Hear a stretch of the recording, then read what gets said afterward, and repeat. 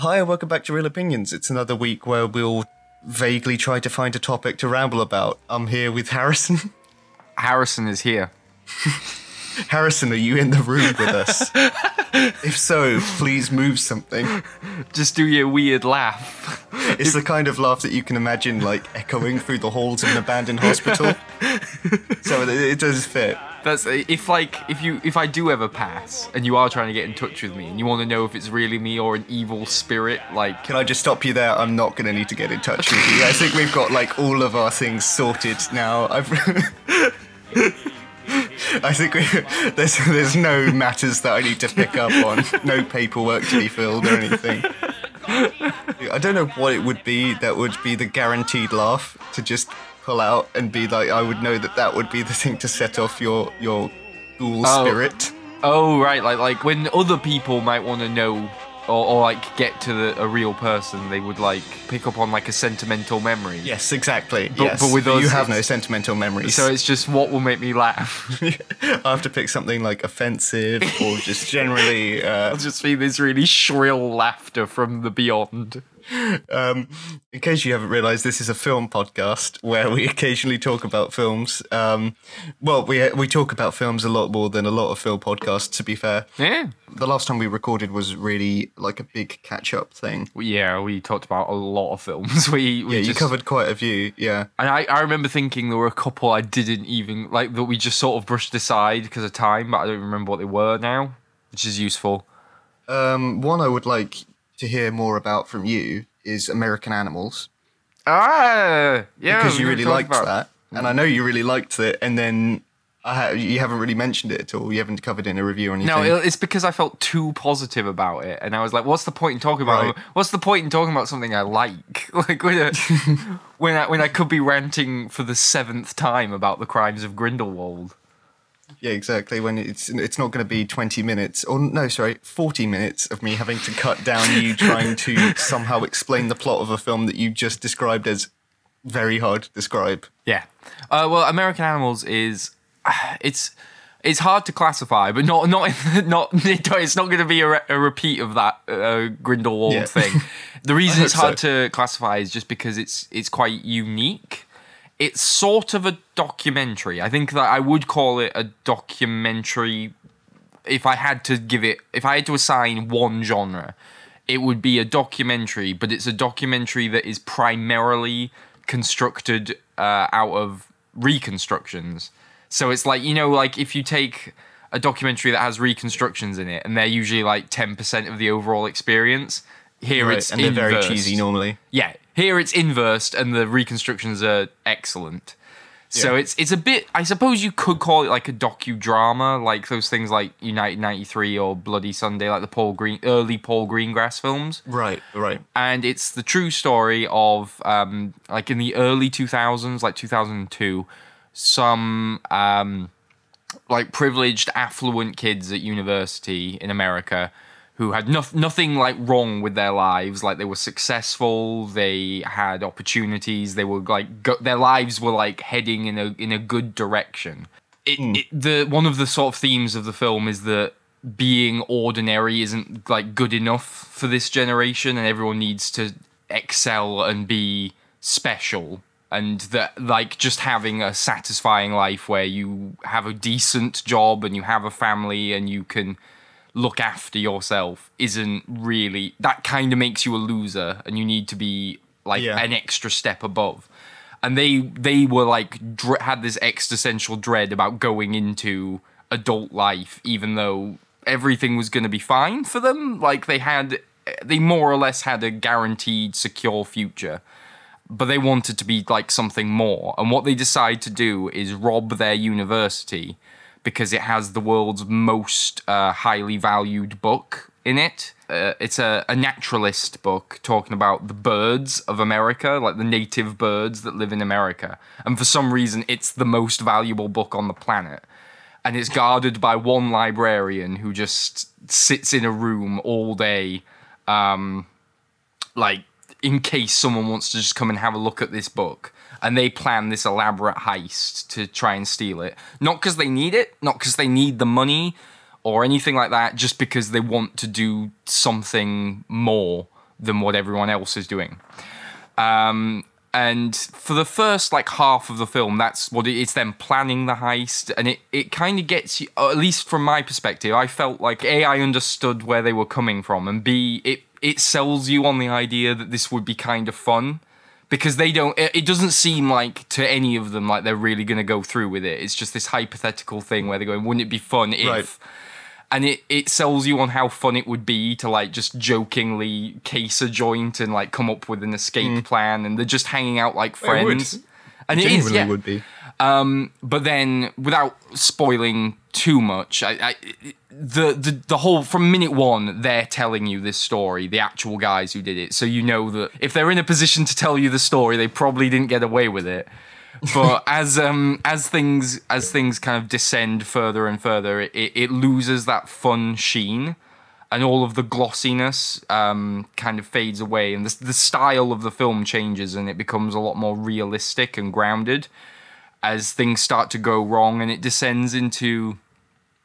It gets quite poignant. It takes a story that could very easily, because of what happened, could have easily been like a farce, like one of those you won't believe what happened kind of films where it's like, it's funny because these people were idiots, but it actually takes it very seriously and looks at like what these people did, why they did it, and the impact it had. Even though no one gets killed or anything like that, they show you how much it has like ruined certain people's lives. And it takes it very seriously, and it comes at it from a very like mature and sophisticated place. And by the end, I was surprised by just how affecting it became. I think the reason I loved it so much was because it's stylistically unlike anything else I've ever seen. Like, they have bits where the characters interact with the subjects of the documentary. So there's like a scene. Cool. There's like a scene where one of them goes like, "Is this how you remember it?" to the guy who actually was there, and they sort of like reconstruct the film and do it again based on different people's testimony, like, because everyone tells the story a little differently. So you see it again, and they like do clever little fourth wall breaking things like that. Okay, so kind of like an extension of, you know, the at the beginning of The Wolf of Wall Street, where like he's driving down the highway and he says like, "This is me," and it was actually the car is red and it changes the car. Yes, like it actually like does that. change Well, the shot. there's actually a bit that's basically the same as that, where a color does change. But it's more about how their different perspectives are changing the story. Yeah. I, Tonya's the one that everyone's compared it to. Lots of people have mentioned that. Yeah, have you seen that at all? No. The thing is that with the I, Tonya thing is that that's very, like, from the way that people were describing it, I was expecting it to be more of an aspect. Like, I was expecting them to come into the scenes and things like that, like the way that you've described this one. Right. Because it is mainly, like, that one, it's like 90% Tonya's story. And then occasionally one of the other characters will turn to the camera and say, "That's not how I remember it." But they don't go into that fully. So it's not like a full developed thing as opposed to how it sounds in this film. Yeah, it's a theme as well. It has like, it's juggling quite a lot of ideas. Like, it's definitely its main theme is about, like, I suppose you call it first world problems, where these people don't need anything, and so then their next problem becomes just wanting to be special. And that's definitely the main sort of thing that the film focuses on. Because you also get a little input from the adult characters who sort of show it from the flip side, where it's less sympathetic towards them and saying that they just didn't want to really work hard in life and didn't want, like, they would, like, I guess they were entitled. And that's definitely the focus. But it also has like a second theme, which is about like how memory changes over time and how it's unreliable and things like that. And that's something that it keeps coming back to with the style. But there's just lots of fun little gimmicks as well. Like, there's a bit where one of them's an art student, and he builds all of the sets that they do for when they're planning the heist.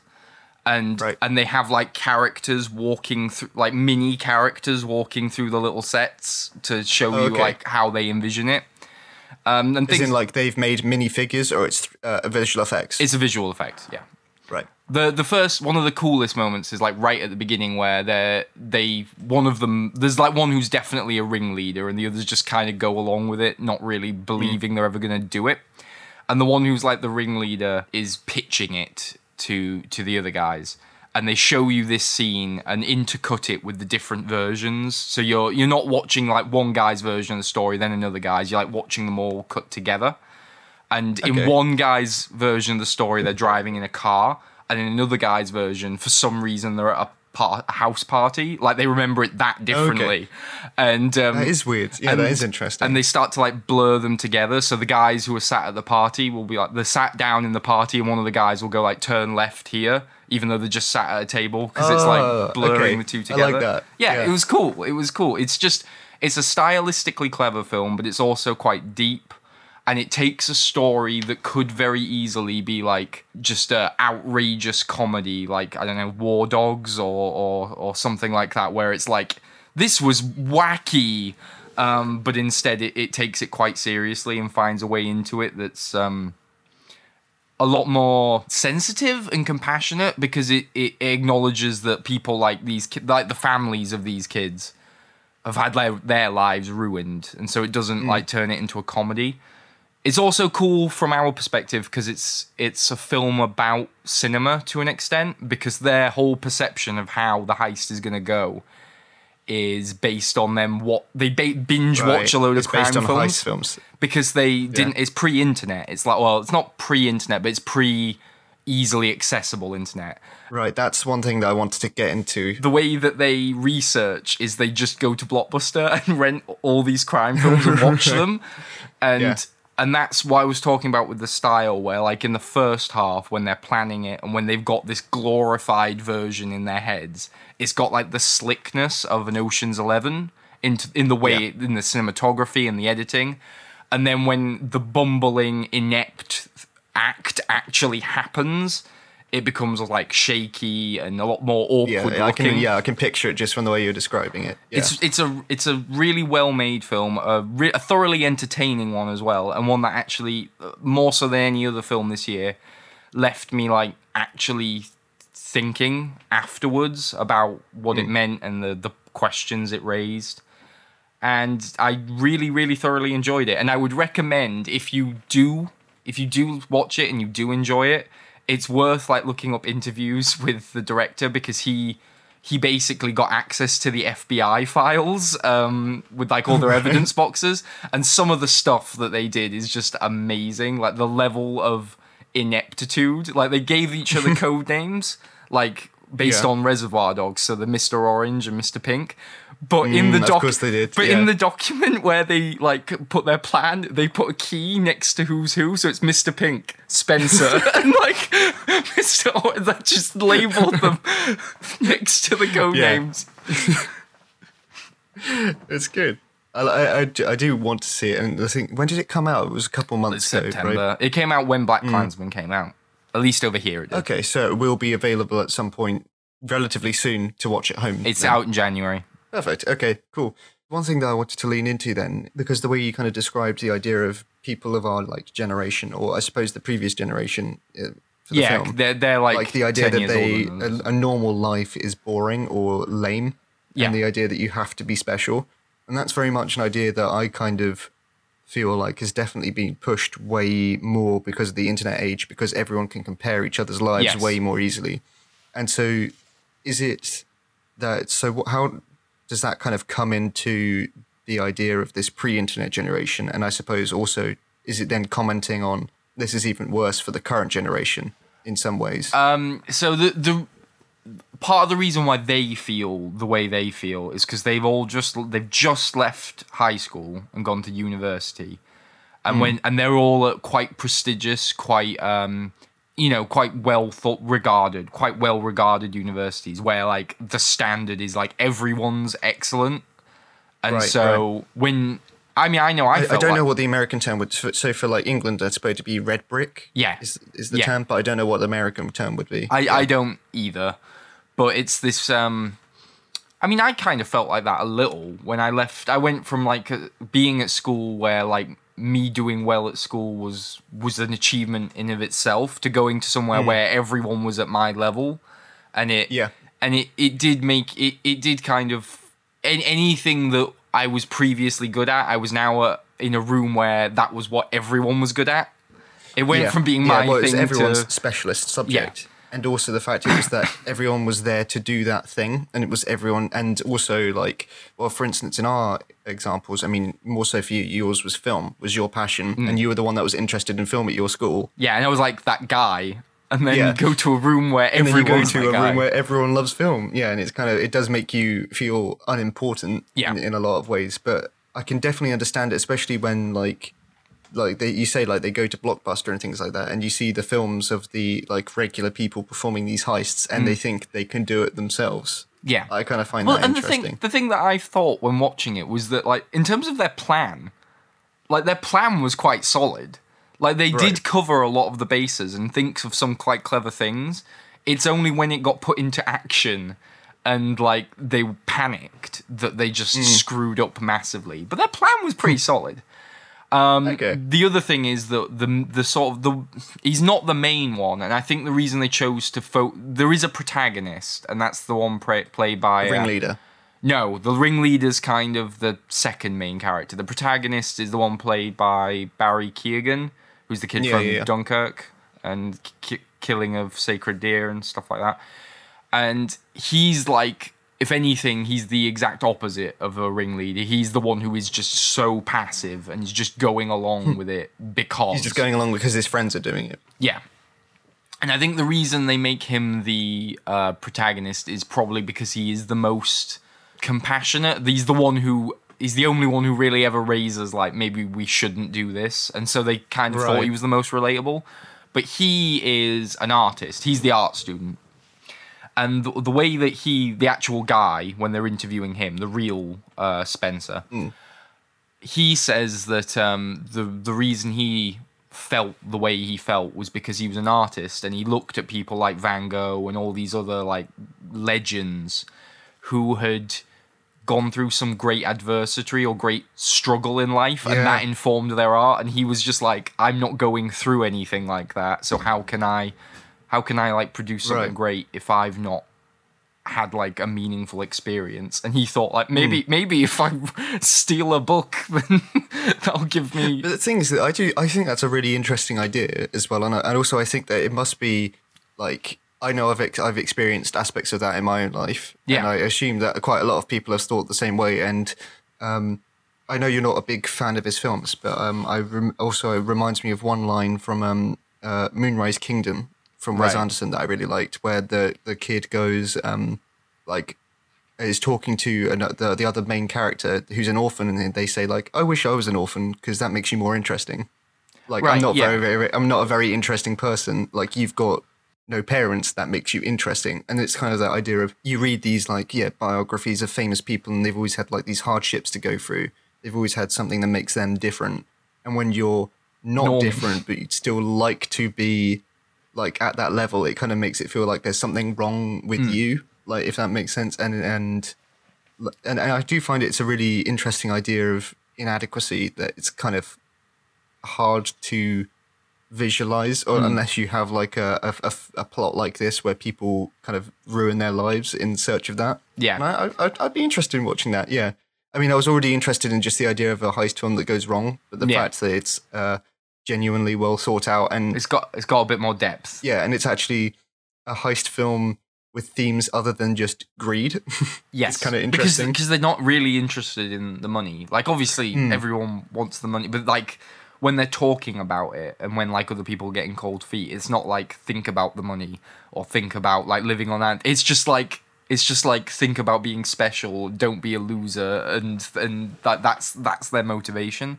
But I think I think you could have made a film that sort of is completely on their side in that regard, and that could have been annoying. But it leaves it quite open to, it doesn't tell you how to feel about them.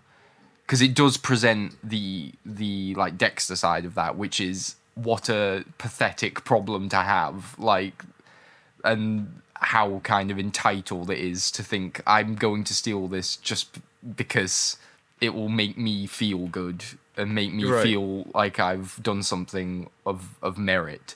Because they do hurt people, and so it does sort of show that it doesn't explicitly take their side. It just sort of presents the situation and kind of lets you feel how you want about it.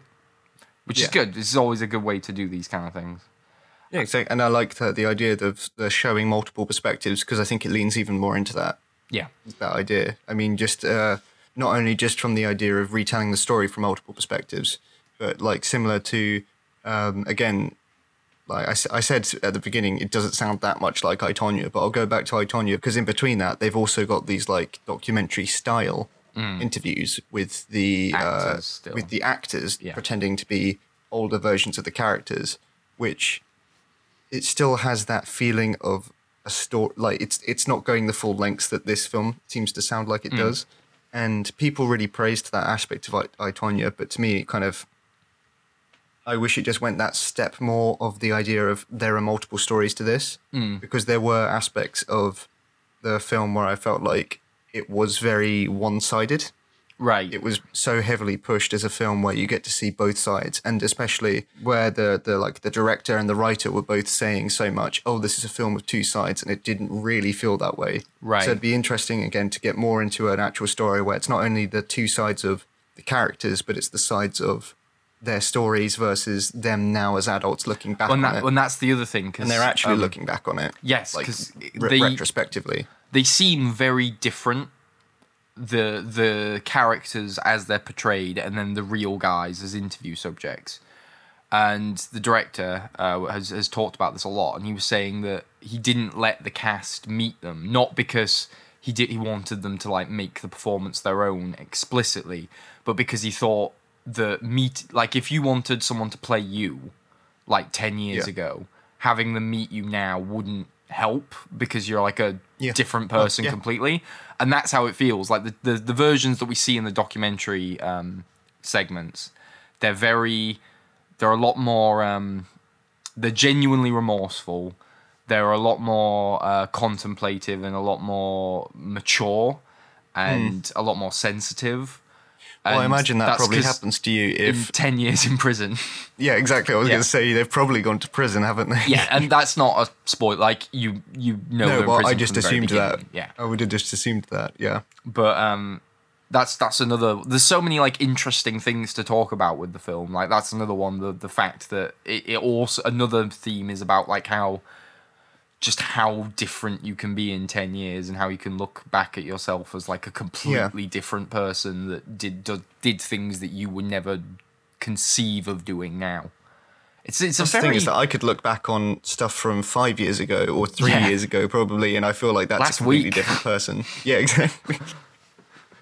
Yeah, exactly though. And it is the kind of thing of, especially when you've had, like, we are just kind of, because we're just going through life normally anyway, we're going through a system of things, whereas I suppose if your life suddenly comes to a halt and you're stuck in a cell for 10 years, then you probably do a lot more thinking and a lot more, not necessarily developing, but a lot more, like you said, just kind of introspective, looking into yourself and what got you to that point. So I would find that really interesting. Yeah, I think that's, like, if I was to sum up, I think what I liked about it so much was that it was a film that took what could have been just a throwaway fun premise and actually turned it into something that was a lot deeper and a lot more meaningful than probably any other film I've seen this year. And it was still as entertaining and sort of funny and slick and cool as a heist film as like the other version, the sort of like easier version of the film could have been. It still had all of those qualities.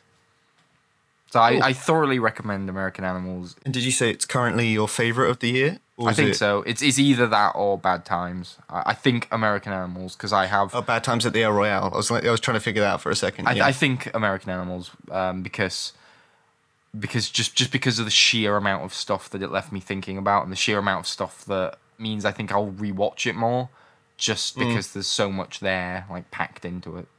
Also, I think you've probably got the whole benefit of it was surprising. Yes. Because you got the... because you kind of went into American Animals... you went into, El Royale knowing it was a Drew Goddard film. Yeah. And as we kind of talked about it in last week's episode, you go in with the expectations of, like, the Cabin of the Woods, like, the twist and everything, which then led to disappointment down the line.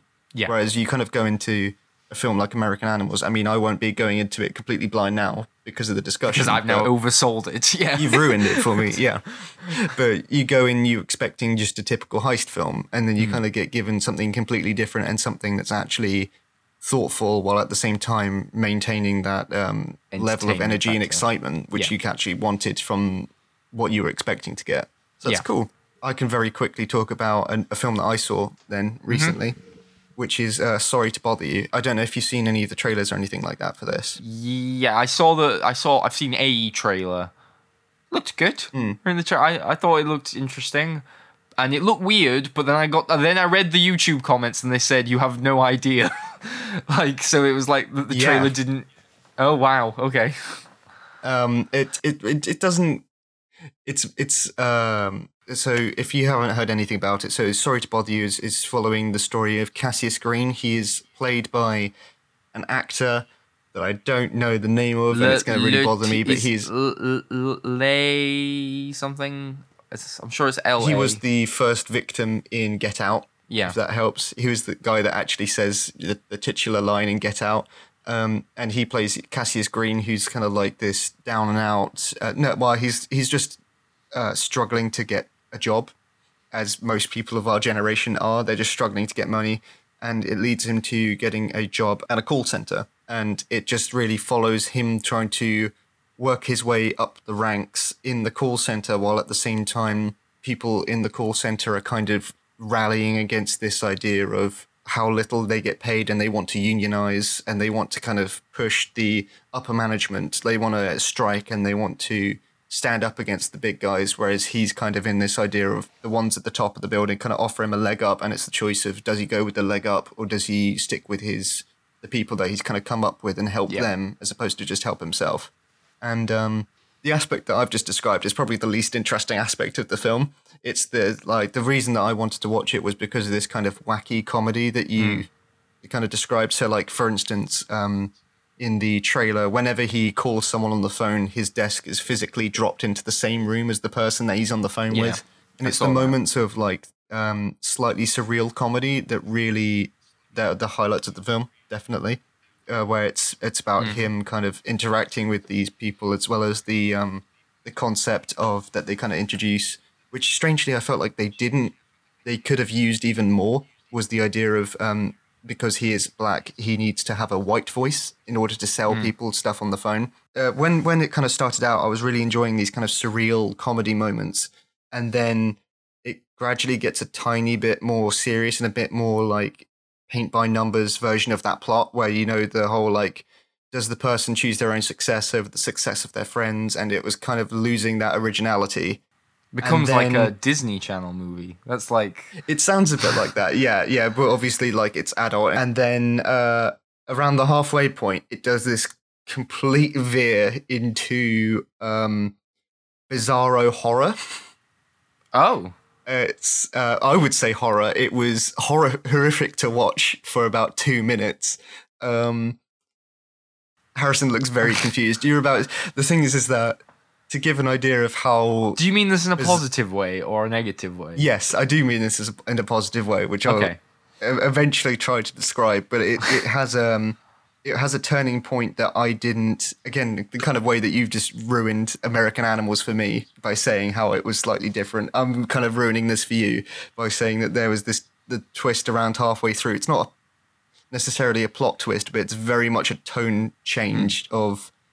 This is kind of like they had the kind of surreal comedy moments, and then it goes it's very hard to describe without ruining it, but it goes Could I ask a question? Very strange. Yes. All of the strange elements in this film, because like I've seen that bit where the guy where he, like you said, he comes crashing into someone's home, like, and that's like a visual representation of what's happening. Yes. Are all of the weird bits in this film like that, where it's kind of like a visualization, or like in his head, or something like that, where it's not literal? Or is it like, does the film go into like actual horror fantasy-ish territory, or is it just that it's kind of these quirky visual representations of it's very much, it sticks things with the surreal side of it throughout, but the thing is that with those surreal moments, it blends into the reality. So, for instance, when he does like drop into the same room when he's on the phone with someone, like for instance, later in the film, he drops in with someone that's on the toilet or something like that, and he hands them the toilet paper. Right. Like those kind of things. Like it is breaking the reality, like, and they are physically interacting. The moment where it has this very weird change, that's completely real. And that's why it's also kind of strange, because it's something that's stranger than anything in the surreal sections that have been up until this point, and it's completely real. It takes, I won't say very dark, because we've talked about some very dark films on this podcast, but it was just a surprising shock, and it was enough for, like, in the 2 minutes after it happened, I was very tempted to, like, message you saying, like, you'd really like this, because it gets horrific for a tiny bit, good. or, like, it's very... It's almost like it's sunny humor. Do you know what I mean? It's always sunny. Like it's that, oh, I can't believe they went there. Every single highlight of the film is where it's weird. Mm-hmm. And the thing that surprised me like most about this film is how, besides the weird jokes on top, it's just a very standard plot. Like it is that Disney plot of, does he go off to the higher ranks or does he help his friends? I don't even have to tell you anything else besides that, and you can already build the plots A to B. Like, he does eventually go take the job, and he makes loads of money, but then he starts to fall out with his friends. So then at the last moment, he goes on their side. Like, you already know the plot. And it's annoying because there is this strange change in the middle. And I feel really annoying that I have to be so vague about it, because it is the thing of, if you were to watch it, it would be completely ruined to say the change. Okay. But it's a thing that it happens, and that's the highlight. Like it peaks right in the middle, and then it's a case of a film where it feels like if they had the budget, they could have gone even crazier, or like if they had a bit of a scale to the story, they could have gone even crazier and a bit larger in scope with the idea. But then everything from there feels like it's just getting smaller and smaller. Like it's about like the collapse of this global company, and it all happens on this one street in Oakland, which is kind of like too small scale. I feel annoyed at how badly I'm explaining this, considering that you actually talked about American Animals really concisely, especially as even that I felt like you were. Well, thank you.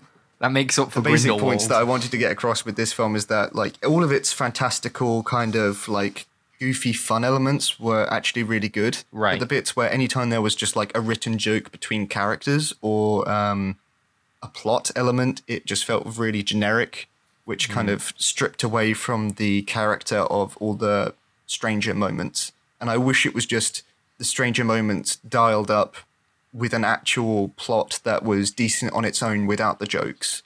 Right, okay. See, after hearing you talk about it, I am both more interested and less. Like, I was like mildly curious. Now I do kind of actively want to see it, but I'm also expecting to be let down at the same time. But also, I think also now is that if it wasn't for the surprise of the middle section, then I don't think I would have looked back as positively on the film as I do now. Because it is that whole, like, a step back moment. Like, it's, like, this is where the film's going, okay. And then it doesn't really go there as much as you'd want. Right. It just feels like it's all very much like there are themes of, like, it's all very anti-capitalist, and it's all very, like, we treat the workforce like shit, and we're kind of allowing ourselves to be treated that way because that's just the way things are, and we should kind of work together to raise ourselves up. And that, strangely, again, that's more conveyed in the bizarro comedy than it is in anything in the very generic plot, because with the generic plot, I've seen it so many times, and I know this story like the back of my hand. Like, I don't need to see another film with this. I wish that someone wrote a version of the script without the weird elements, just so they could look at it and go, oh, this is quite a generic story, then we should change this up and then add back all the elements that actually make it unique. Right, I get what you mean. Yeah. I understand your point. And I think that it will stand out for that very shocking moment for a lot of people, just because it is so unexpected, but I don't think, besides that, it will have a lot of staying power. Well, we've talked about two films that were very interesting, that had unexpected moments and that defied our expectations. Yes, exactly. There we go. That's the theme. I saw The Nun. You just completely cut out there. I didn't hear anything you said. I thought we were just doing a bit. No. I said I saw the nun. Oh, okay. It was silence, and I thought that was just perfect. Well, there you go. I like that by the internet failing. It sounds like I have more of a sense of humor. That's good. No, I saw the nun, which has just come out. You can now get it on home release, which seems very quick. I swear it only just came out at the cinemas. I swear I remember seeing the premiere very recently. Yeah. Anyway, that the premiere was happening. Anyway, it's a spin-off of now we're in the stage where we're spinning off from The Conjuring 2. So it's a spin-off of a sub-villain from The Conjuring 2. I thought it was just a completely original thing. No. The nun was a secondary antagonist in the second Conjuring film. Oh, Jesus Christ. Okay, right. And this is the prequel backstory to that. Oh, do you mean character. how Annabelle is in the first Conjuring film? Yes, and Annabelle is like a tertiary antagonist in the first Conjuring film. Right. This is like the intro thing that they start the second Conjuring with, or is it like Scooby-Doo 2 where they suddenly introduce lots of different monsters and they're fighting you at the same time? How would I? Right. How much like Scooby-Doo 2 is the Conjuring 2? In terms of scariness, a lot. It's the nun is like Maroni in The Dark Knight. Like they're in it all the way through, and they are like an important part of the plot. But do you really remember that Maroni's in The Dark Knight, or do you just think about the Joker? Okay. Now when you put it in comparison to, do you because I do remember him. But do you think about him often? But no, I don't really think about. Would you want a film explaining where he came from? So it's a prequel. It's set in the 1950s, but it's set in a village that looks like it's the 1800s, so it's very temporally confusing in that sense, because it's as modern as the 1950s, but everyone's in horse and cart. Is it America still? No, I think it's either like Romania or something like that. But everyone's got American accents, so it doesn't matter. But it's of course they do, and they all speak English. Yeah, yes. There's one who has who comes in doing his Borat accent, so that you know it's meant to be foreign, but then everyone else isn't doing it.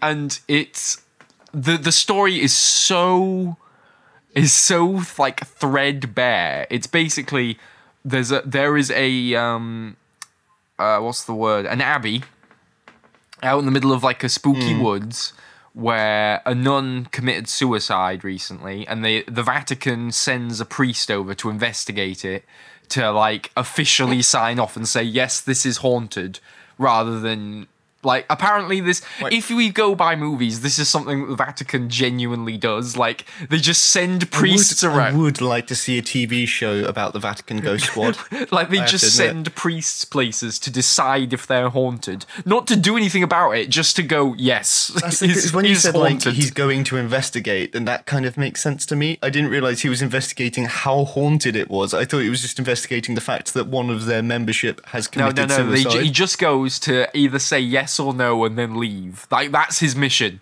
To just go there and go, haunted, bye-bye. And he's accompanied by one of I don't know what the term is, but it's one of the nuns who hasn't yet taken her vows, which means that she can still be an interesting character because she doesn't have to be pious and pre-nun. Yeah, she's a pre-nun. And and they arrive at the abbey to investigate, and then things happen. It's the whole film feels like it's the spooky prologue for a modern day film. It feels like it should have been 10 minutes.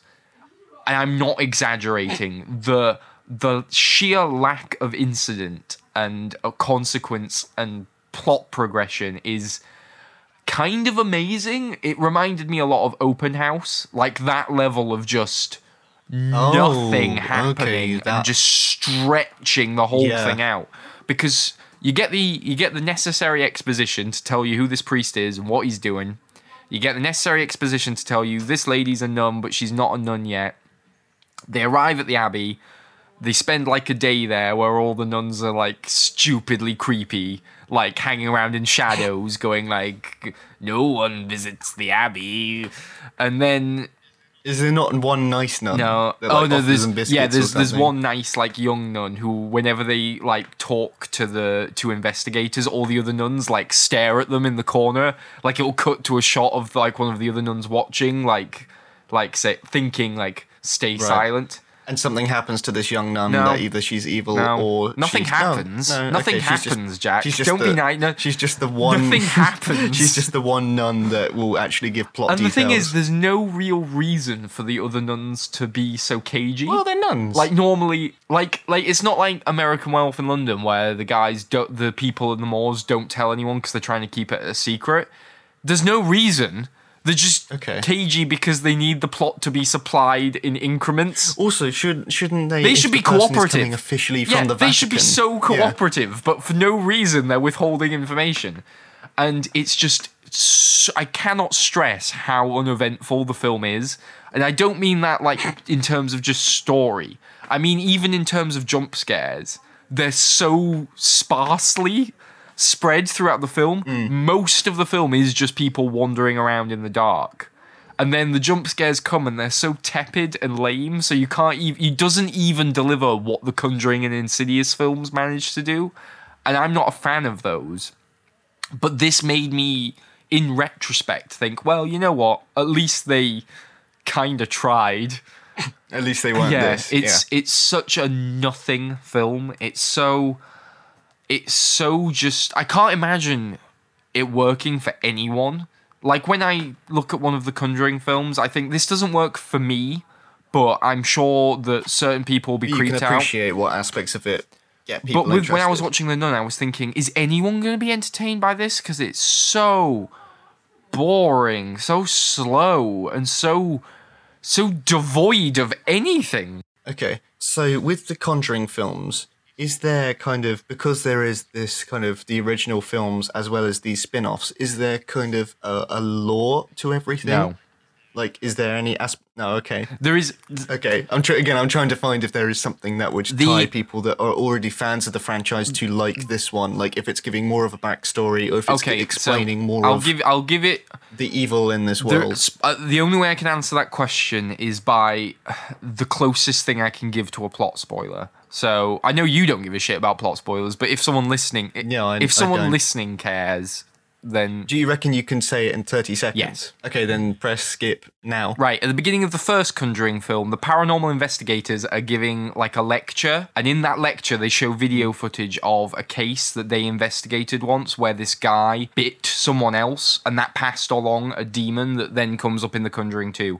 This film is basically an entire setup for that throwaway video footage they play in the lecture that introduces the main two characters in the first film.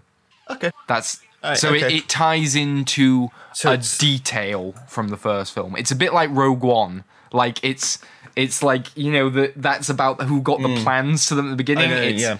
It's something very insignificant in the first film, but it connects very, like, literally up to the last second of it. So it's enough that if it was a genuinely good film, it'd be quite a fun tie-in. But if it's not, then it just becomes a very weak link. Yeah, it's something where I will admit, and this is more because I haven't watched the first Conjuring since it came out, and I went, oh, I remember that, and so my reaction was kind of oh yeah. I do remember this, rather than like... Yeah, as opposed to uncovering some great truth. Yeah, I will admit, I kind of went, okay, that's kind of neat. It doesn't really make a difference to anything, but okay. That well's going to run pretty dry for the spin-off soon, isn't it? Oh, well, to be honest, I don't think plot's a problem with these kind of the films. Stupidest thing about the whole Conjuring verse is that when the first Conjuring came out, they marketed it heavily as a true story. Like, this is a real haunting. And now it's like, spin-offs everywhere for the evil demon nun. And there's bits, like, there's a bit in this film where they show a flashback within the flashback, because the whole film is a flashback, that literally, you'd hate the way this film opens, by the way. It opens with a previously on, where it shows you clips from The Conjuring 2, What? like Okay. a TV show. It shows you snippet, great. but not like, Yeah. It's basically just saying, remember this film, Yeah, you but like not that like- one. Get not ready like for in more. some films where they might. I'm trying to think of X-Men First Class, where X-Men First Class opens with the same opening as the first X-Men, where it shows you Magneto in the concentration camps, and it's a contained scene that it replays. Right. This does a literal TV previously on, like small incidental things before the logo, and then the logo comes up and it goes, and now watch the actual movie. Yeah, okay. But it's completely unnecessary because this is a prequel anyway, so you don't need to know what previously happened in The Conjuring 2, because what happened in The Conjuring 2 doesn't make a difference to this film. It's before The Conjuring 2. But there's a flashback sequence where they tell you how the Abbey got haunted in the first place. And all the way through this flashback sequence, I was thinking, so are we still in the based on a true story verse? Because there's an evil baron summons a giant snake monster, and then a load of soldiers run in with swords and go like, and start fighting the snake. And I just thought, have we just completely abandoned that whole the shocking true story thing? Of snake monsters. Looked like something from Monty Python. And I just remembered because this is something again where I thought, Jack would hate this. It has Love to hate or just hate? No, you just hate. The score is easily the worst score I've heard all year, because it sounds like the score you would use not in The Nun, but in the, like, when Scary Movie 7 does a parody of The Nun, it's the music they'd use, because every time the evil nun shows up, you get, like, Mongolian throat singers going, oh, and it is so lame and so laughable. So every time something creepy in the film happens, you've just got someone going, oh. Because it's vaguely religious. It was so cringe-inducing. Is that the actual score, or is it like a sting whenever she appears? No, it's the score. Okay. Because it's in the non-spooky moments as well, like when it's establishing shots of people on the cart riding up to the abbey. Good. The reason that you watched this film was because the director, Colin Hardy, did another film that you really liked, right? Yeah. Could you tell his style in this one, or was it no? No. It was completely here, Corin, make this movie, have some money. Thanks, bye. Like, director for hire job.